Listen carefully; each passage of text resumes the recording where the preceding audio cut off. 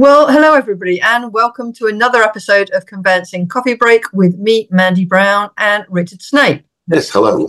Today we're going to do another answering of questions that were asked on a live Zoom conference that we did back in January on the Building Safety Act 2022, specifically for commercial property lawyers. Although a lot of the questions aren't specifically from commercial property lawyers, it must be said. Exactly. So what we're going to do is we're going to go through all of the questions. So if you listen to the conference and asked a question and it wasn't answered, or even if it was answered, you hopefully will get an answer today, plus a few more that were sent in. So Richard, we've got a lot to get through. So should we get started? Mm-hmm. Please, can Richard provide his thoughts as to what the position is if a landlord deed of certificate is provided but is incomplete? Which is something that people ask me a lot. Basically, I mean, like so many things, they don't make it particularly clear in the legislation. But if you look at it's a landlord certificate, it doesn't have to be by deed. But if you look at the landlord certificates in the regulations, the Building Safety Leaseholder Protections England regulations of 2022, it is, there's an important notice on the landlord certificate. And it basically says that an incomplete certificate, if it's not completed and signed, it'll result in the landlord being responsible for historic safety works to which the certificate relates, which suggests that if you don't fill in all the information you should fill in, then the whole thing's null and void. You haven't complied with the legislation. Thank you, Richard. Right, moving on. Does a new build flat block, 4 flats, require an FRA? The block is less than 1 year old. That's a fire safety risk assessment. In the original fire safety order, new builds are not exempted. Whoever's doing the new build guarantee, NHBC, whoever, should be doing a separate fire safety risk assessment. But certainly a 1 year old block should have a fire safety risk assessment, yeah. I've actually seen new builds, albeit years ago, actually fail on their fire safety risk assessments. I came across one where the paint would ignite if you, sort of the fire near it or something. So, yeah. Okay, thank you. Is a fire safety risk assessment required if there are no internal common areas in the building? We don't know, because the problem is that the Fire Safety Act of 2021, Section 1, the original legislation, the Fire Safety Order, says it applies to dwellings. Sorry, get that right. The Fire Safety Order says it applies to the common parts of dwellings, but not the dwellings. But then Section 1 of the Fire Safety Act of 2021 says that you have to have a risk assessment for the whole of the structure and exterior, any attachments, any external doors and windows, and any internal doors that dwellings that open into the common parts. So on the face of it, it doesn't actually mention anything about needing to have common parts. The exterior must have one of these things. I don't think it was intended, but I'd be tempted to ask for fire safety risk assessment and expect the other side to tell me what to do. I might want to try and get something from the insurers that the insurers might still pay out the claims. Okay, thank you. Can you please define 2 or more dwellings, i.e. is a house converted into 2 flats, no communal internal areas, 2 dwellings? Again, we don't know, because it's the legislation, the Fire Safety Act of 2021, and also Section 156 of the Building Safety Act, which amends the original fire safety order, says it applies to where you've got 2 or more sets of dwellings. And it's just the most bizarre wording, like whether 2 or more sets of dwellings means 2 dwellings or 4 dwellings. I don't think anybody has a clue, quite honestly. One day we might actually find out, but I don't think there's an answer to that one. Sets of dwellings seems to suggest 4, but I might be tempted to ask in relation to 2 and expect the answer to come back, get lost. And a subsequent question to that, is an FRA needed?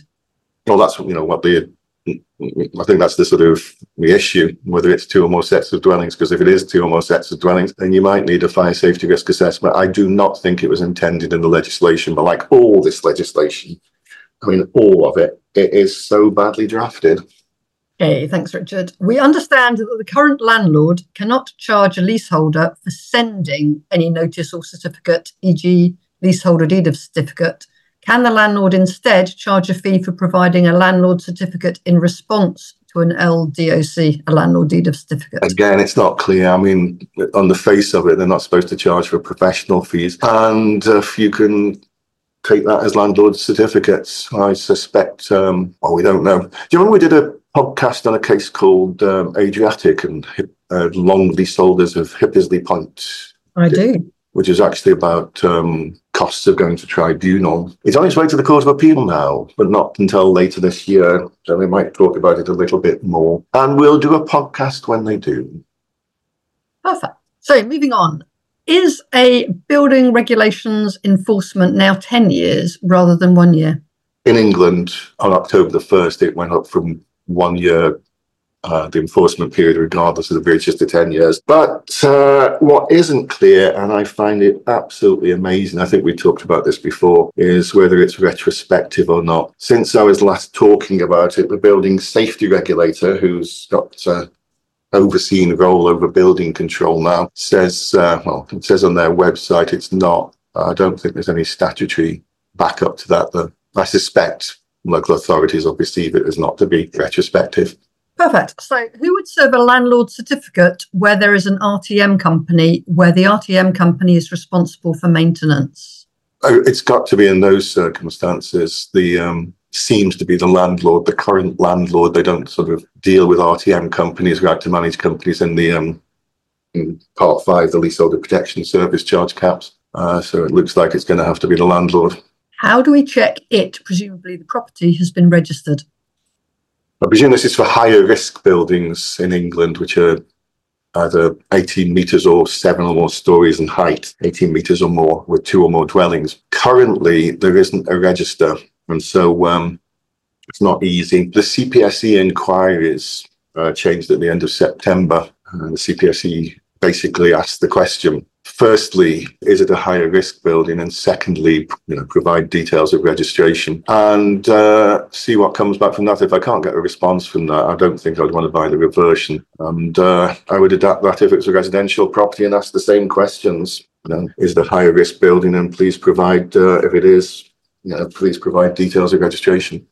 Okay. What if you're only financing? And this is a question, I have not had the bank raise this question. Are people not familiar? I suspect this means in context of higher risk buildings in England as well.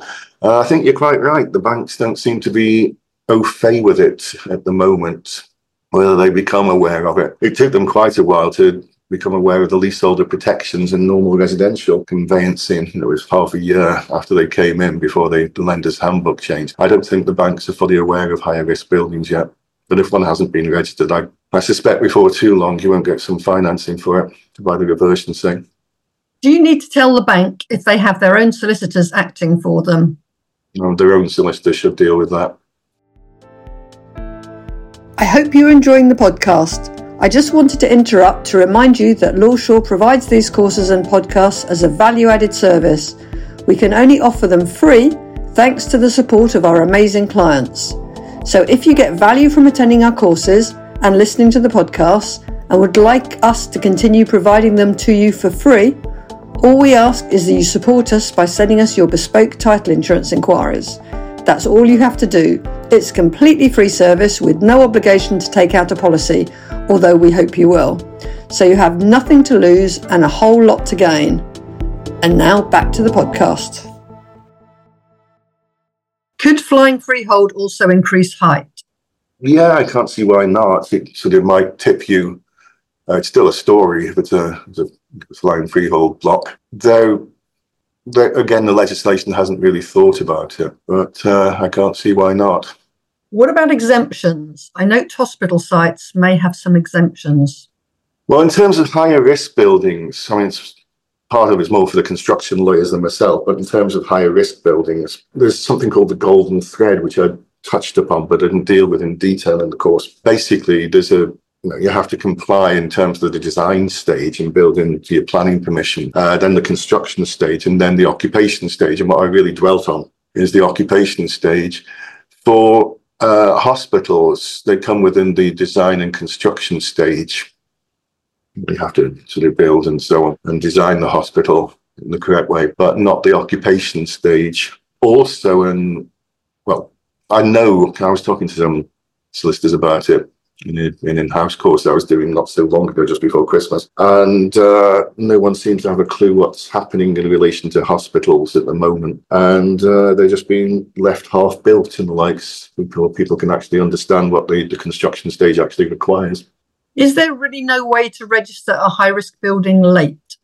Again, it's something they didn't think about. The registration started April the 6th and ended October the 1st, which was a Sunday. The government's saying otherwise, but on the face of it, that was the time period you should have registered. But hopefully we'll get some sort of changes on that, because it was just nonsensical otherwise. It's a criminal offence not to have registered by October the 1st for the accountable person. Does the value of a flat as at the 14th of February 2022 reflect any diminution in value due to the existence of defects? No, I mean, all what you're supposed to do is if the flat was sold since December the 31st, 2020 on the open market, then the sale price is deemed to be the value on February the 14th, 2022. And if it's before that, then you're supposed to get hold of official copies, find out how much it was last sold for on the open market, then turn to in the schedule, in the regulations, and there's a sort of table as to how you calculate what it was worth then. So it doesn't actually take into account the value, the actual state of the property, or the fact it's a death trap now. If a building is under 11 metres, can landlords recover for the cost of removing cladding via service charge, or is this excluded?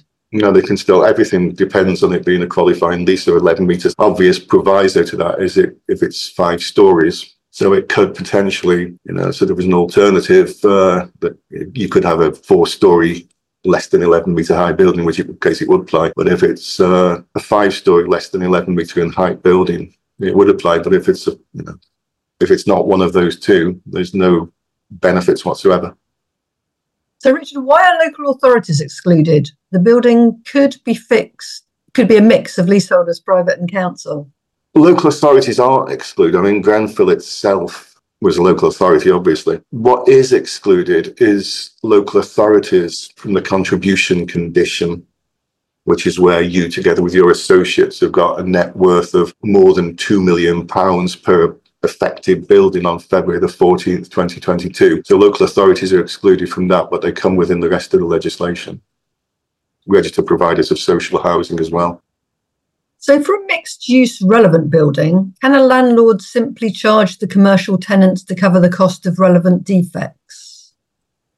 The Schedule 8, I think it's paragraph 11, but don't take me up on that, basically says you can't charge any other tenants an additional amount, and it doesn't distinguish between commercial and residential, so presumably not.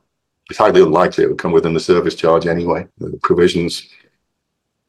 Okay, thank you. So in relation to restrictions of service charge for safety work, can freedom of contract be used to agree a fee for costs incurred? You can't. I mean, there's anti-avoidance provisions, so I think not. In a mixed-use building over 11 metres, the residential flat holders have protections in terms of what is paid under the service charge. Does this apply to service charge recovery for the commercial occupiers? No. And there's no, unlike residential, where there's a whole massive legislation on questioning the reasonableness of service charges and tribunals, there's not a single piece of legislation in relation to commercial premises. It depends on what the lease says. There's not even a built-in reasonableness test. Does the retrospective lease extension point apply to statutory leasehold extensions only? No, it's any lease extension voluntary, which are the majority as well. In a scenario where leaseholder protection doesn't apply, e.g. owners as at the 14th of February 2022 owned too many other properties, is there any need for them to produce a leaseholder deed of certificate? Same as in a scenario where a landlord cannot pass on the costs, their over the net worth requirements, for instance, do they have to provide a landlord certificate?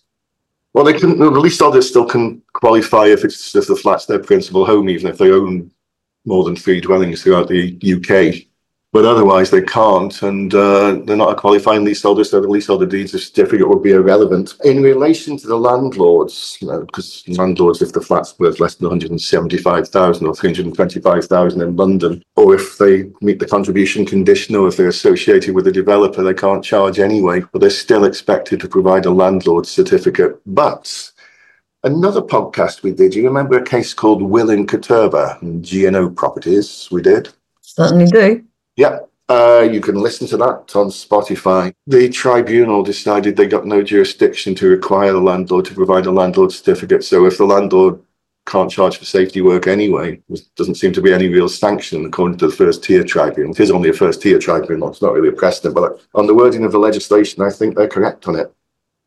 Okay, so now we move on to some extra questions sent in after the conference. So we start off with a hypothetical situation. So the current owner does not qualify for landlord certificates as owns more than 3 flats. Thus, I believe... No, it's not the current owner. It's the owner on the 14th of February, Valentine's Day, 22nd anniversary, coming soon, 2022, which is the case. And also, if it's their principal home, they can still qualify. So I believe as a result, a new buyer cannot obtain a landlord certificate. But if there was an EWS1 and structural engineer report stating the building does not need external cladding, will a buyer still be unable to obtain mortgage finance? And what is the current attitude of the lenders? Well, strictly, the EWS1s are totally different than the sort of Building Safety Act provisions. And originally they were meant to be for 18 metres or more in height buildings, but then in January 2020, the government produced guidance that said they might be required for less. The government withdrew that guidance a couple of years ago now. But some of the mortgagees, if the valuers say we want an EWS1 for a 3-4 story height building, which wouldn't come within the leaseholder protections under Building Safety Act, they still want it. But I can't believe it's a problem if there's an EWS1 that says there's no issues in relation to fire safety, and structural engineers report to that effect as well. And will the absence of a landlord certificate affect future marketability, in your opinion? Potentially, yeah. I mean, it does say a lot of the mortgagees in their Part 2s, this is obviously for residential, and saying you've got to tell us whether it's a qualifying lease or not. I suspect it'll affect your ability to get a high loan-to-value mortgage. And as far as you're aware, is there any prospective legislation envisaged to overcome this problem for innocent buyers who may be snared? There's a private members bill that's been promoted by Lord Lytton, but we'll have to see if that might well go the same way as lots of private members bills, and the government's too busily concentrated on rushing through the leasehold and freehold reform bill at the moment. So that won't be thought through either, and we'll be doing endless podcasts and courses on that. Okay, I know that there can be no liability for safety work if a flat is worth less than £175,000 as at the 14th of the 2nd, 2022. My question is, if the owner of the flat who did not live in the flat at the relevant date owned 5 properties in the UK on that date, is the owner entitled to claim the benefit of Section 4 of Schedule 8 to the Building Safety Act, or does the owner lose that protection because they own 5 properties? No, I'm not a qualifying leaseholder. If that was the case on February the 14th, 2022, it's not a qualifying lease, regardless of who the owner is currently. So, yeah. So a question on complex title structure. Where you have a title structure with superior/intermediate landlords, which landlord needs to provide the landlord certificate? Is the person responsible for the repair/insurance/maintenance of the structure/common parts/exterior? Or is it that the landlord entitled to the reversion of the apartment lease/qualifying lease? Or is it the same person who is the principal accountable person? The direct landlord of an apartment leaseholder may not be the party with an interest in the certificate being accurate. I think you've hit on another problem there. It's not actually made that clear. It's nothing to do with principal accountable persons, because that's in relation to higher risk buildings. I mean, the legislation itself, it refers to the current landlord and seems to envisage that the current landlord is the one who provides the landlord certificate. If they don't have the information within, they have to notify any other relevant landlords, superior landlords and the likes, who have 3 weeks to provide the information. But it seems to envisage that the way I interpret it, and it's not clear, is it seems to be the actual immediate landlord. But like you say, in the more complex structures and the bigger blocks of flats, the immediate landlord is not necessarily the one who's responsible for repairs. It's the superior landlord. And it doesn't make too much sense. I mean, I'd be tempted to have both of them serving. Okay, and moving on to our final question, which you may have answered already. The value of apartment let on a qualifying lease. Does the value of the flat as at the 14th of February 2022 need to reflect any diminution value due to the existence of defects/work requiring remediation under the Act? I mean, as we mentioned previously, I mean, it's sort of doesn't seem to be an issue. It's a sort of, if it was sold on the open market from after December 31st, 2020, that's the value on February 14th, 2022. And otherwise, you base it on official copies and the sliding scale and in the regulations. Not exactly exact. Okay, so there's a subsequent bit on this saying, I asked this because if so, it would depress the value of the flats, potentially if the flat in question is not let on a qualifying lease so as to benefit from the service charge protections, the value is already depressed. Any comments on that? Like so much of the legislation, it's sort of, I say, it's once you're a qualifying leaseholder, you have all kinds of benefits. And if you're not a qualifying leaseholder, you don't. And you're not actually looking at the actual value of the property on February the 14th, 2022. That's not the way the legislation works. In fact, the legislation doesn't work at all. Okay, well, thank you very much, Richard. I think we've covered a lot of ground there. And I think that makes for a lot of interesting listening and a lot of food for thought. No doubt we'll be revisiting these things in future. There you go. Until next time. Thank you.